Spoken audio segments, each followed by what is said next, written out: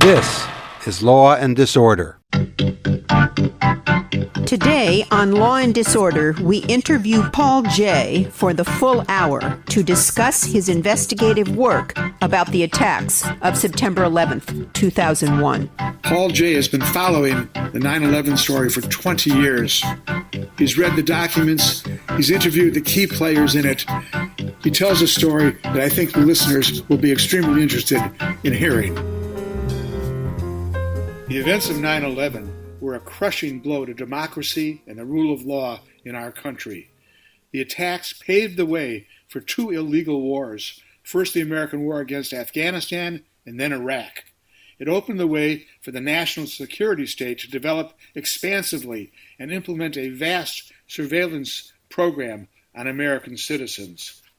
The attack on the World Trade Center and then on the Pentagon happened 20 years ago, and in retrospect was a turning point in American and world history. Law and Disorder Radio was launched 3 years after 9/11. Our mission was to defend both democracy and the rule of law. The 9/11 attacks were a crime against humanity, but instead of treating them as a crime, it was turned into an occasion to launch aggressive and illegal wars. The Nuremberg trials against the Nazis, who started World War II, defined aggressive war as the ultimate crime because it held within it all lesser crimes. In our show today, we examine the new evidence on who was responsible for the attacks on 9/11. The new evidence is a 6-year-old FBI report released on President Biden's order last month. Biden was told by the families of the victims of 9/11 that unless this report was released, he would not be welcomed at any of the memorial services. The FBI report demonstrates the complicity of the government of Saudi Arabia in the attacks. It was two Saudi Arabian government officials that helped the first two hijackers when they came to America. They were given money and help to get into flight school. Then they hijacked an American airline plane and flew it into the Pentagon. Senator Bob Graham was the head of the Intelligence Committee that investigated 9/11. Whistleblower Thomas Drake was a top official at the National Security Agency. Lawrence Wilkerson was the chief of staff for Secretary of State Colin Powell. We speak today in a special 1-hour show with journalist Paul Jay, who interviewed all three of them. Paul Jay is a journalist and a filmmaker. He's the founder and host of theanalysis.news, a video and audio current affairs interview and commentary show and website.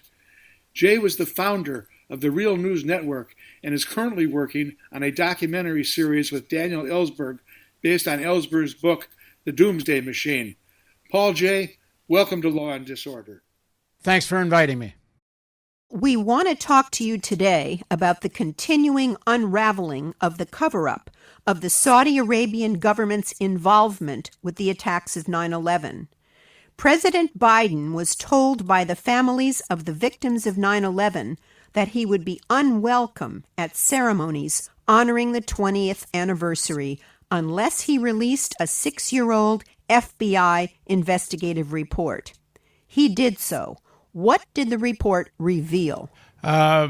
Well, first of all, let me sort of congratulate both of you, because most journalists and other people in the media don't want to even look into what really happened on 9/11. And maybe we can talk about why that is. It's a topic worth discussing in itself. And let me just add one more thing of sort of context here about why all this matters. Like, why are we revisiting the Saudi role, and why, 20 years later is 9/11 significant? The answer is probably obvious, but let me state it anyway. I don't know if there's been an American war that didn't begin with a bunch of big lies, or to establish pretext for what were almost always, or perhaps always, wars of aggression. You can even go back to the beginnings of the Cold War and the lies that there was a missile gap. The Soviet Union was planning to attack the United States, which was all a fraud. Gulf of Tonkin in Vietnam, and it goes on from there. And more recently, and obviously, the lies about weapons of mass destruction in Iraq. American wars begin based on lies. Now, the other thing, and this goes along with lying, is I don't know, has there ever been a war any country waged that wasn't a conspiracy?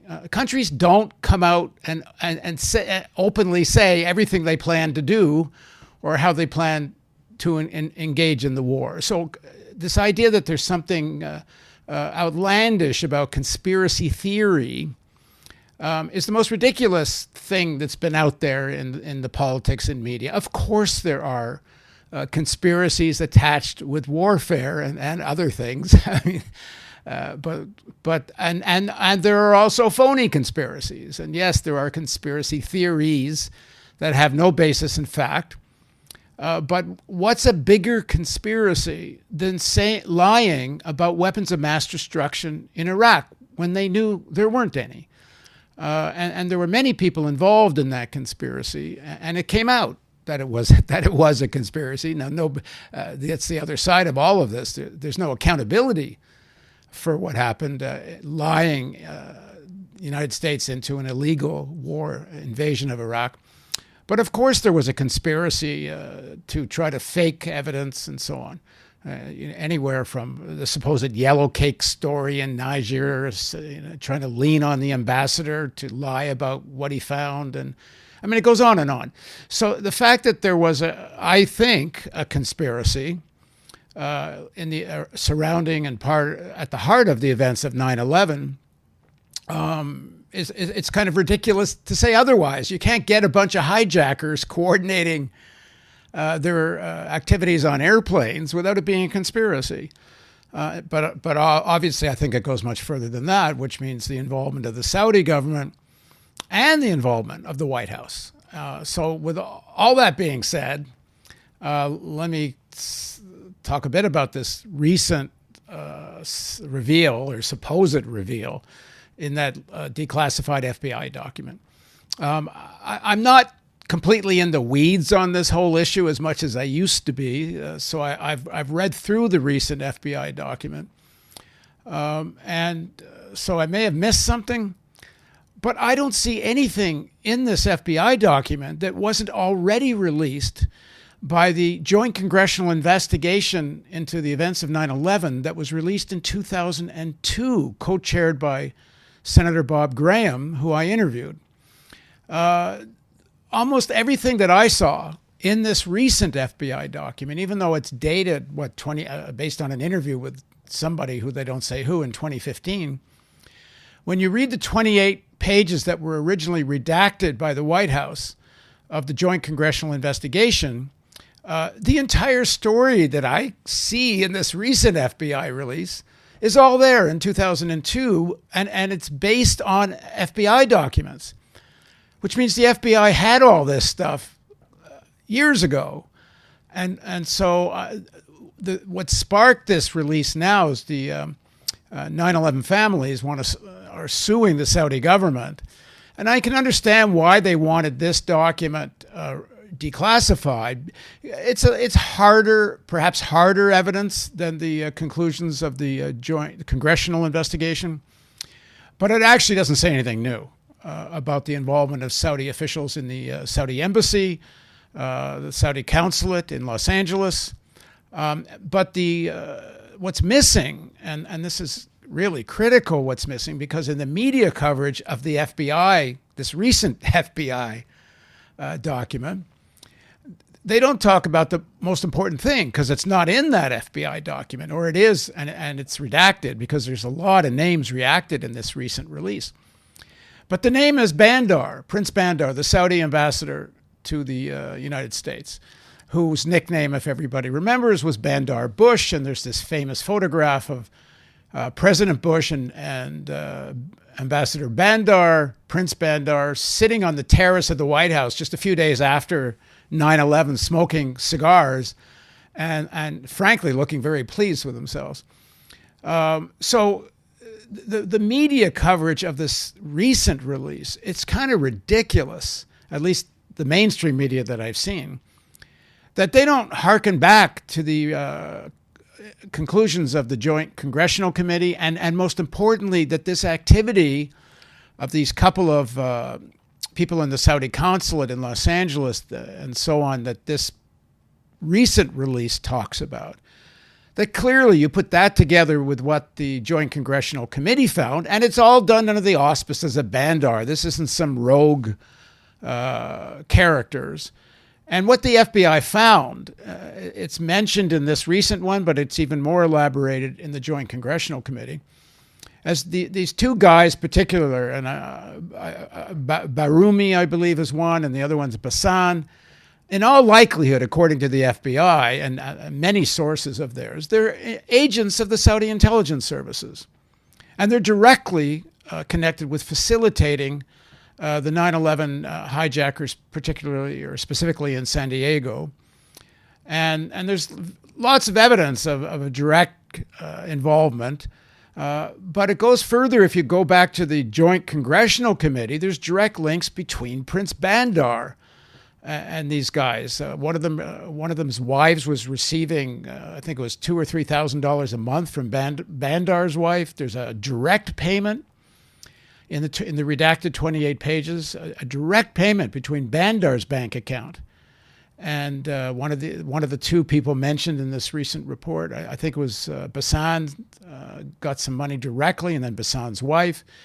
And why the mainstream media isn't using this as an opportunity to really not just go after the Saudis, which is honestly so obvious that the Saudis were involved. But, I guess we'll get into this, but clearly a direct line of connection to Cheney and Bush. Paul, you interviewed Senator Bob Graham some years ago. He was in an important position to learn about the Saudi Arabian involvement. Who's Bob Graham, and what did he tell you? Yeah, I mean, the real significance of Graham's interview is less about the Saudis and more about the role of Bush and Cheney. First of all, Senator Bob Graham was the chair of the Senate Intelligence Committee for many years. He previously was governor of Florida. He's the co-chair of of the Joint Congressional Investigation into 9/11, the one I was just mentioning. They were at this for, close to a year. They had millions of dollars and a team of investigators. So what I'm about to tell you that Graham told me is not the views of some crackpot individual or even rational individual. This is a guy who had a whole team of investigators looking into this stuff. And he told me what went far beyond what's in the 28 pages and the official report. I'm not sure why. There are other people that had to sign on to that report, including Nancy Pelosi, by the way, signed that joint congressional report. So people were aware. Now that the report does not talk about the role of Bush and Cheney. It talks about the Saudis. So there's nothing new. Pelosi and others in leadership, both on the Republican and Democratic side, and they all know this stuff. But what he told me that isn't in the report, in answer to my question, I said to him in the first series of interviews, I've interviewed him about, 7, 8 times now altogether. In the first series of interviews, which I think take place in 2010, if my memory serves me right, I said, do you think there was a deliberate attempt by President Bush and Vice President Cheney to create a culture within the intelligence agencies of not wanting to know? And I explained to him several examples of intelligence that had been generated prior to 9/11 that, if acted on, could have prevented 9/11. In fact, Graham actually wrote a book about this. And he had a list of 10 reasons to impeach President Bush. Number 1, failing to prevent 9/11. Anyway, his first answer to me was, if all the players on a football team are running in the same direction, there's got to be a coach. Well, the first time I interviewed him, he was a little bit restrained how far he would go. But after the declassification of the famous 28 pages, for people that don't know this story, this congressional report, there were 28 pages the White House insisted were to be redacted. And it's in those pages you get very specific information about the Saudis and the role of Prince Bandar. Well, after a lot of pressure from the 9/11 families, again, they're the ones that have really forced this question out into the open, or as open as it is. These 28 pages were declassified by Obama, but still with a lot of redactions. But once they were released, Graham felt a lot freer to talk. And I said to him, I actually played back that part of the interview where we talked about a football team and a coach. I said, listen, who's the coach? And he says, President Bush and Vice President Cheney. He says, I said, you're saying they deliberately disorganized the intelligence committee. I may not have used exactly those words, but more or less. And he said, yes, but it goes further than that.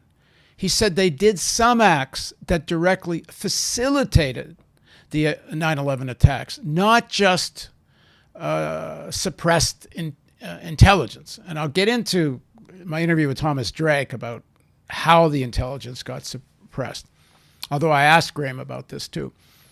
But listen to these examples. They're outstanding, outrageous, I guess is the word.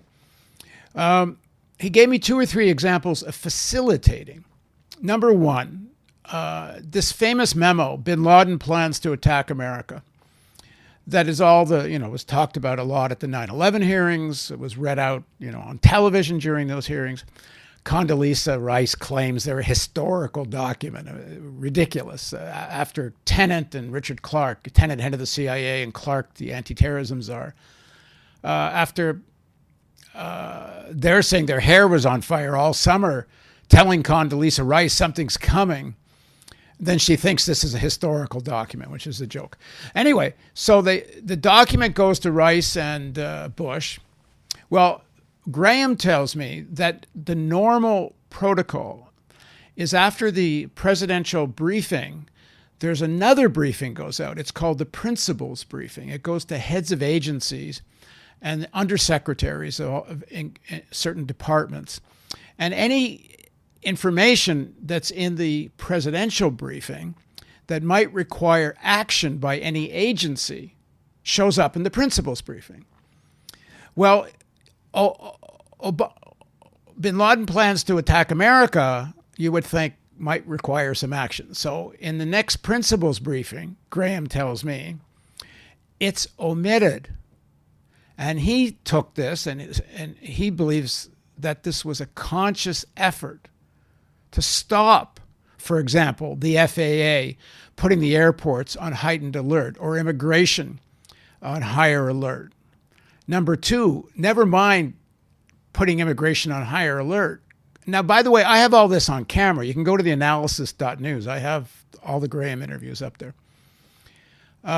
Graham tells me, far from putting immigration on alert about potential terrorists coming in and potential Saudis, it's the opposite. Graham tells me that the White House issued orders to immigration not to stop any Saudi citizen from entering the United States. Any. They get in without questioning. One guy, according to Graham, one immigration officer in Miami, stopped a Saudi that Graham's investigators concluded was actually meant to be one of the hijackers. He did stop him because he hadn't read the memo and was actually disciplined for not reading the memo. It goes on. Number three, people that followed this story, it's 20 years now, so people probably forget that within just a few days of 9/11, when the airspace of the United States, if memory serves me right, is still closed to at least commercial aircraft, a whole plane load of Saudis is allowed to leave, including many members of the Bin Laden family. Graham told me there were many people on that plane that his committee would have wanted to interview as part of their investigation into 9/11 and couldn't. And when they asked the Saudi government to allow them to be interviewed, they were told no. So there's other examples too, Graham told me about. So it wasn't just a suppression. Paul, you interviewed a top official in the National Security Administration, the NSA, and I'm talking about the whistleblower Tom Drake. What did you learn from him? Well, this is the sort of key that unlocks the dynamic how all this worked. And Graham essentially confirmed what Drake told me. And let me just put this again into a little context, because I'm not sure I said this at the beginning or not. Because people are sitting here listening to all this, and why would they do all of this? Well, the why, I think, is obvious. It was all about preparing American public opinion for the invasion of Iraq. And if you go back to the document, the Project for New American Century, which a bunch of neocons wrote as a sort of letter to Clinton, and that group of neocons that wrote that document, including Rumsfeld, Wolfowitz, they formed the whole team around the Secretary of Defense. And of course, Cheney was a signatory to that document. In that document, it says two things, and this is the key to the why, and then I'll get to Drake. Number one, the United States will not, American people, I should say, will not support another major military intervention. And then number two, will not support a massive buildup of the American military, which means large amount of money, an increase in the Pentagon budget, without, and I'm quoting here, another Pearl Harbor. Now, people that follow this story are well aware of this document, but a lot of people are not, especially younger people. Well, it's kind of obvious. 9/11 became the Pearl Harbor, and it was the invasion of Iraq. And it wasn't just about Iraq. I think this is the critical issue. And to understand the Saudi interest here and the American interest, the ultimate prize was regime change in Iran.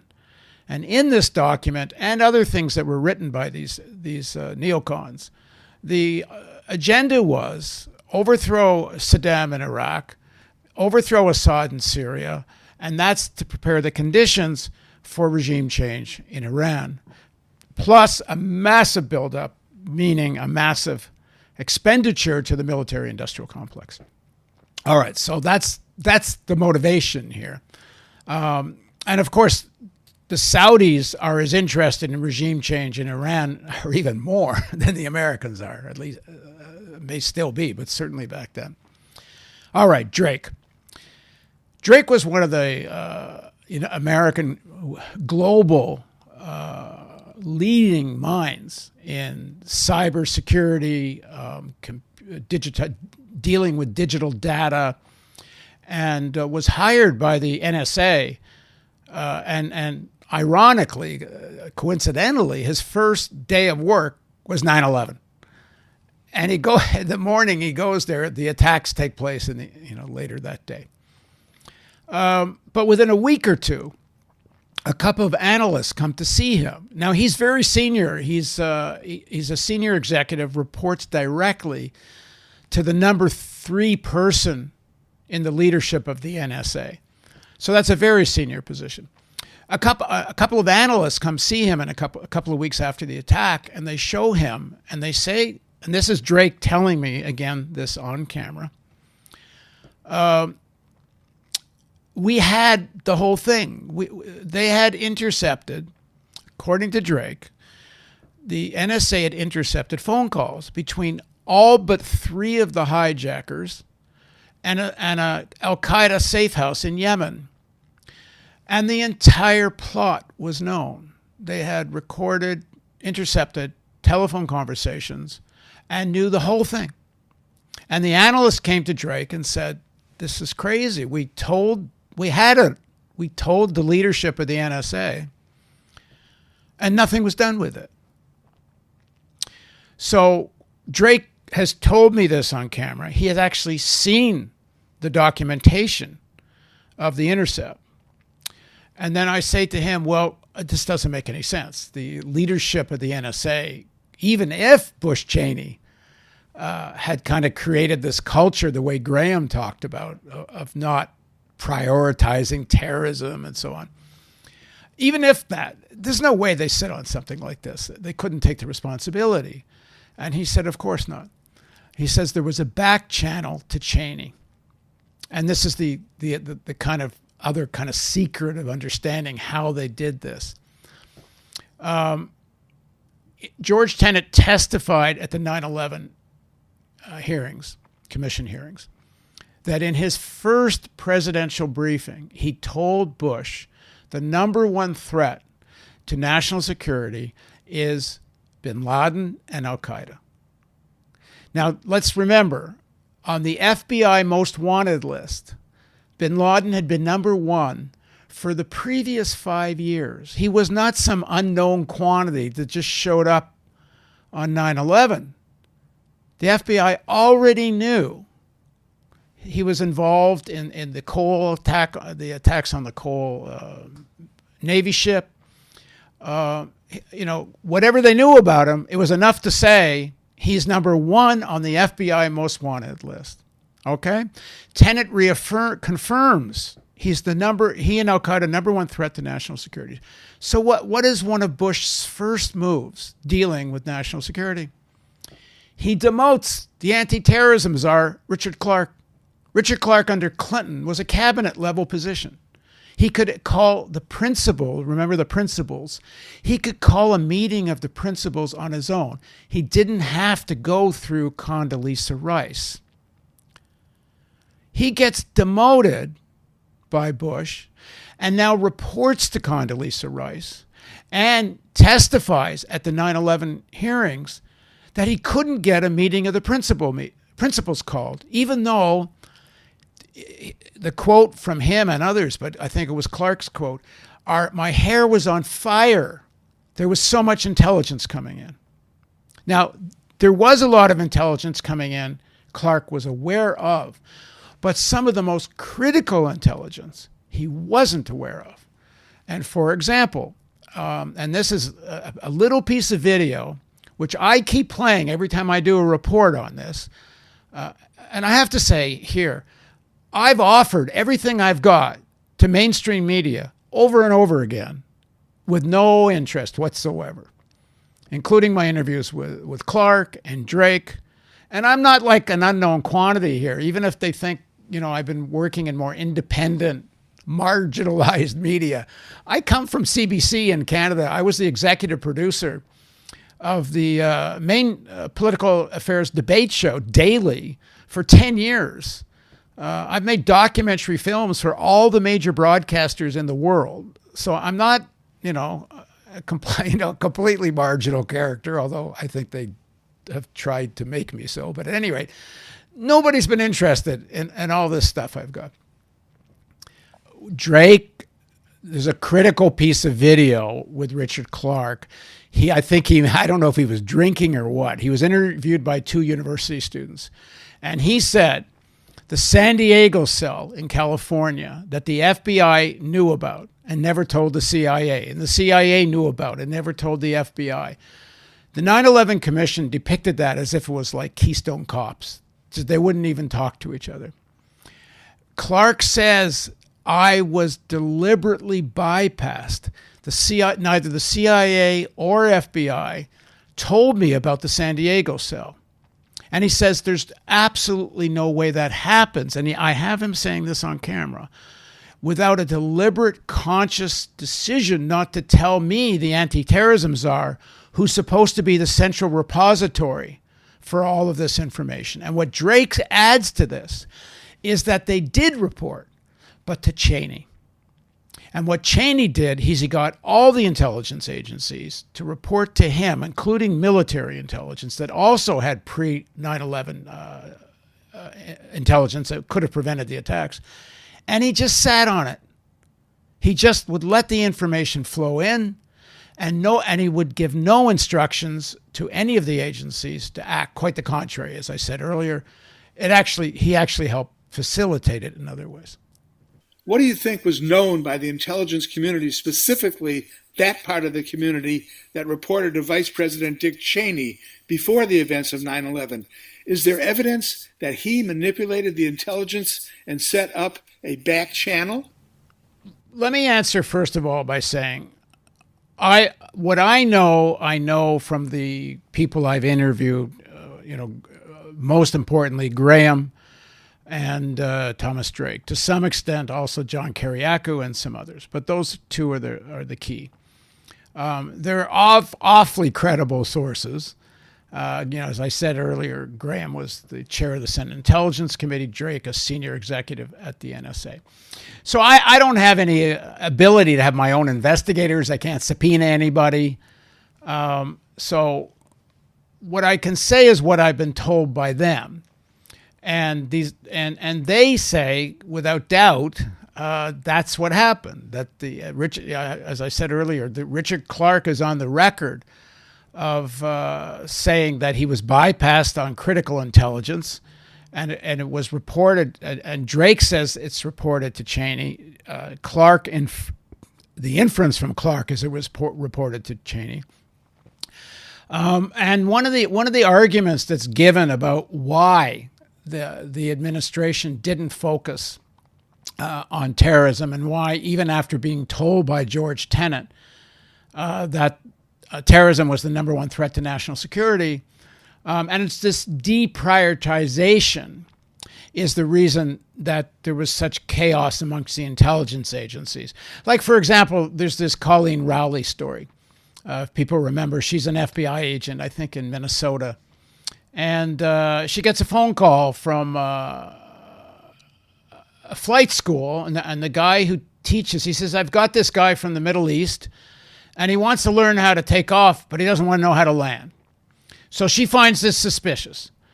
She sends this to FBI headquarters, and then she asks for a warrant to go into the guy's computer, and it's denied. She later becomes one of the Time magazine People of the Year as a whistleblower. She's completely credible. Now, this had been explained as this is part of the FBI and others taking a lead from Bush Cheney of deprioritizing terrorism and prioritizing big state actors, meaning Russia and China. And there's always this talk that, Condoleezza Rice didn't focus on this because her background was about Soviet Union and Russia, and that's what they were concerned about, and they just didn't think terrorism was a big deal and all this. It's such obvious BS, because we know now from many sources, including Richard Clarke's book and Gates' book and others, their priority wasn't Russia and China. Their priority was Iraq from day one. Within days of the attack of 9/11, Bush is telling both the CIA and the Pentagon, get ready for Iraq, focus on Iraq. It was never even about Afghanistan. That became a requirement to attack and invade Afghanistan when it just became obvious to everybody bin Laden had operated out of Afghanistan. And that's a whole other story, which I can get into. As you know, I made a film about Afghanistan because there's all this talk about that the Taliban wouldn't hand over bin Laden, and that's the reason for invading Afghanistan, which is actually not true. If you want to know more, I've actually interviewed a member of the Central Council of the Taliban, and in fact, they were ready to hand over bin Laden. The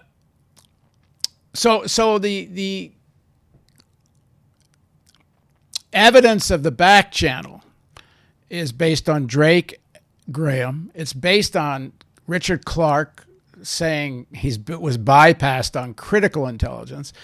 And there's a certain logic. I mean, is it really possible? And this is where you get a need for an inquiry. Because, what I'm about to say is not like hard evidence. But God, a lot of people have been convicted of murder on a lot less circumstantial evidence than what I'm about to say. which is it possible that all the intelligence agencies that had so much pre-9/11 intelligence that could have stopped the attacks, that they just sat on it? I mean, is that possible? If it didn't go to Richard Clarke, and he claims it didn't, they just, all of them decided, oh, I'm not going to tell. There's one of the military intelligence. This is a report Jason Leopold worked on, and I released on video a lot of his report. The Joint Military Intelligence actually was asked to model in the year early 2001, late 2000, what might another terrorist attack look like. And they modeled, get this, they modeled planes get hijacked, flown into the World Trade Center, and the buildings fall down. They modeled this before 9/11 and did a PowerPoint explaining their modeling. And they gave that up to chain of command. Now, when the leadership of the military intelligence was called before the Joint Congressional Committee and asked, did you have anything that indicated that these attacks might take place? And they said no. So the guy that led the military intelligence team was furious. And he made a report to the Inspector General of the Army saying, it's not true. We actually had modeled exactly what happened. And we have a PowerPoint. And he sent the PowerPoint to the Inspector General. Well, the Inspector General comes back and says, oh, the leadership of the intelligence did nothing inappropriate. So this guy's furious, and he leaks the stuff to Jason Leopold, and I think the other guy's name was Jeffrey Kay, I think, something like that. And they actually did the guy himself, the guy from military intelligence, does a FOIA request to the Inspector General to get his PowerPoint. And he gets it. And you can go to my site. I have it too. We actually have Jason had the actual Inspector General's report with a stamp on his PowerPoint explaining how planes are going to hit the buildings and the buildings fall down. So is it really possible that so many intelligence agencies just sit on this information without passing it up somewhere?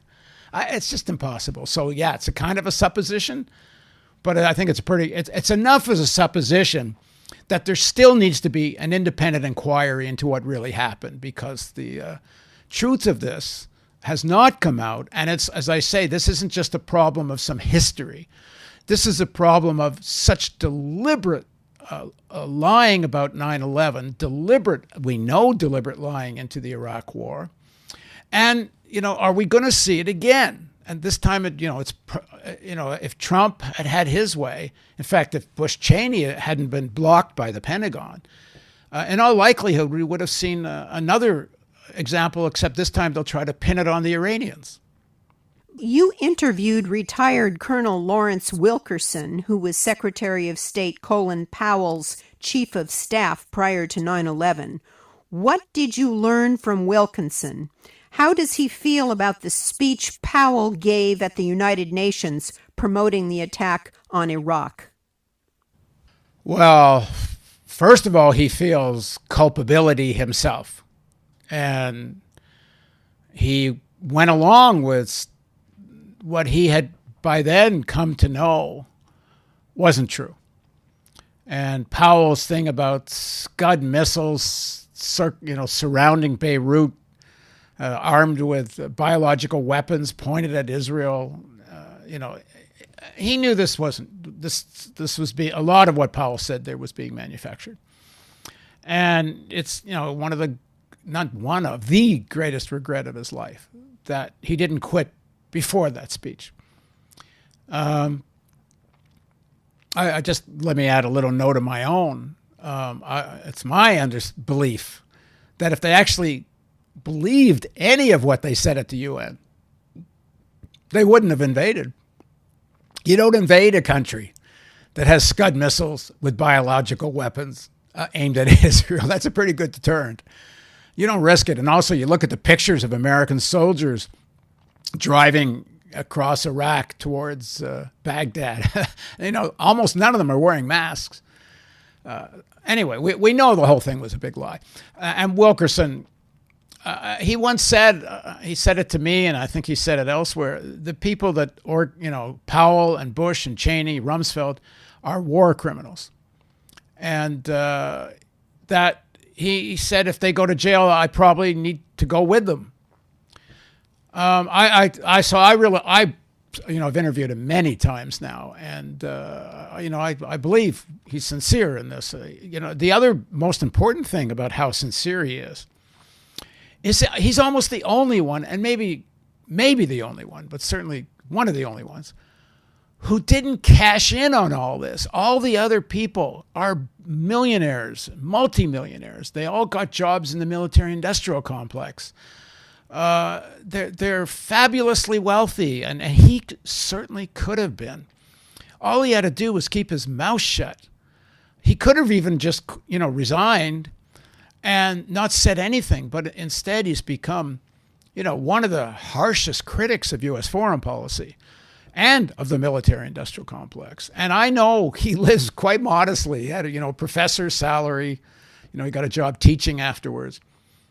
But nothing compared to what he could have been. I'm sure he's very smart and understands geopolitics. Easily could have been on the board of some big arms manufacturer.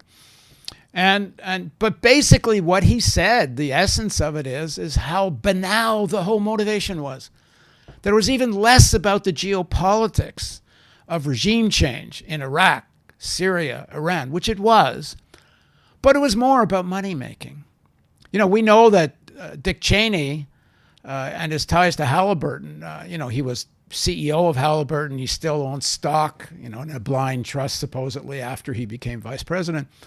But Halliburton got a no-bid $7 billion contract just days prior to the invasion of Iraq. In fact, there's a woman named Bunny Greenhouse who oversaw contracts for the Pentagon. She's a civilian and looking for things that are wrong. And she actually reported to the Inspector General that why was this a no-bid contract? Because there's at least 3-4 other companies that could have done the same work, which is restructuring the Iraqi oil industry after the invasion. I mean, that's what they were focused on, grabbing the oil.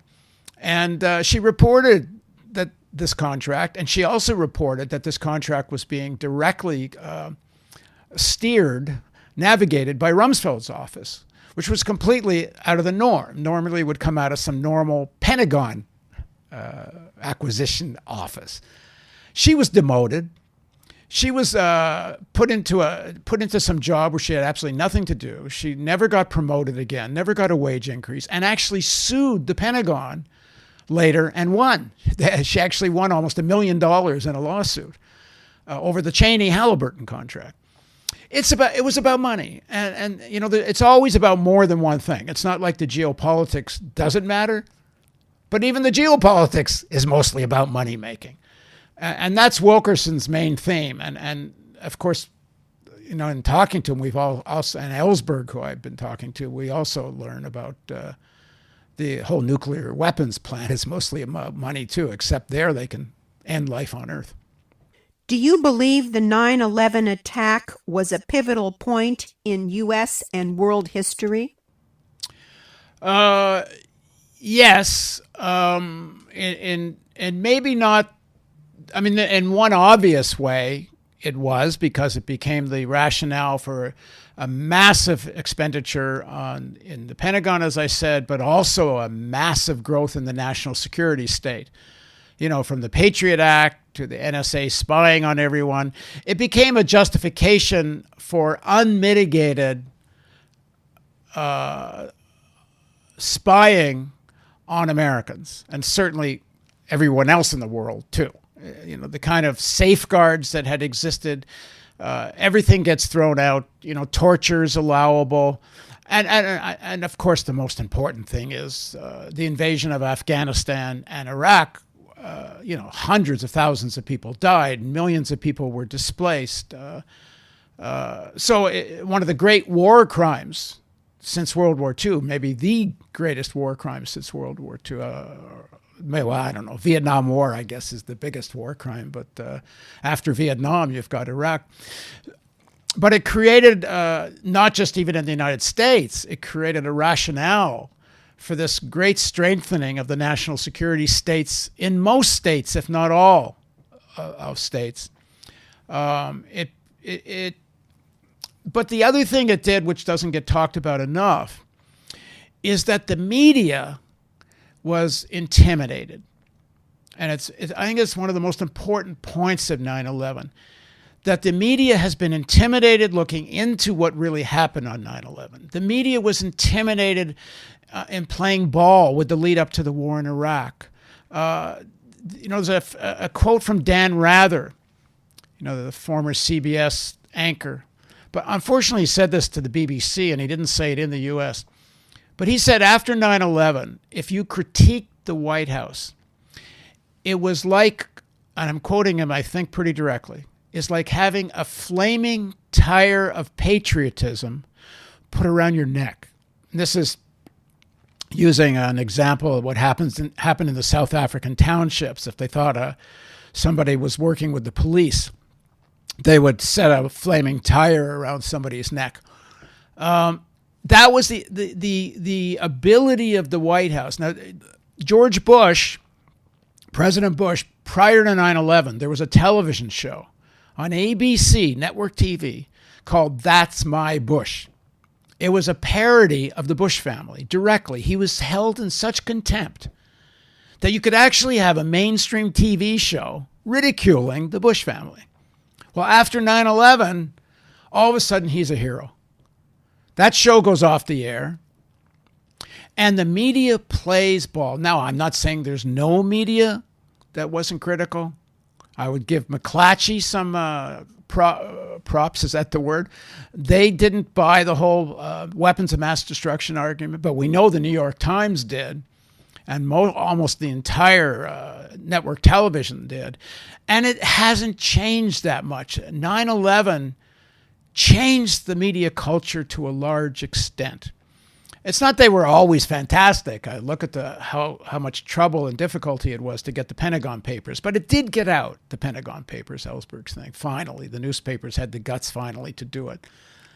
But it took a hell of a long time for the mainstream media to deal with the lies about the Iraq War, and they still haven't dealt with the lies of 9/11. So yeah, it's a very pivotal event in many ways, but let me focus on that, is that all the wars, every one of them, is the whole history of national security state, of U.S. militarism, is mostly a fabric of lies.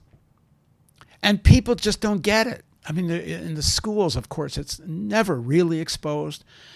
And the media that does it, like yours or mine or some others that do get at this stuff, we get so marginalized that they don't really care that we can, poke through the fabric of Americanism. Once in a while, events tear the shredding of the Americanism, but it doesn't take long for the media to bring, close ranks again. Paul J., thank you very much. We truly, truly appreciate your fine investigative reporting on this is what is probably the biggest story of the last part of our lifetime.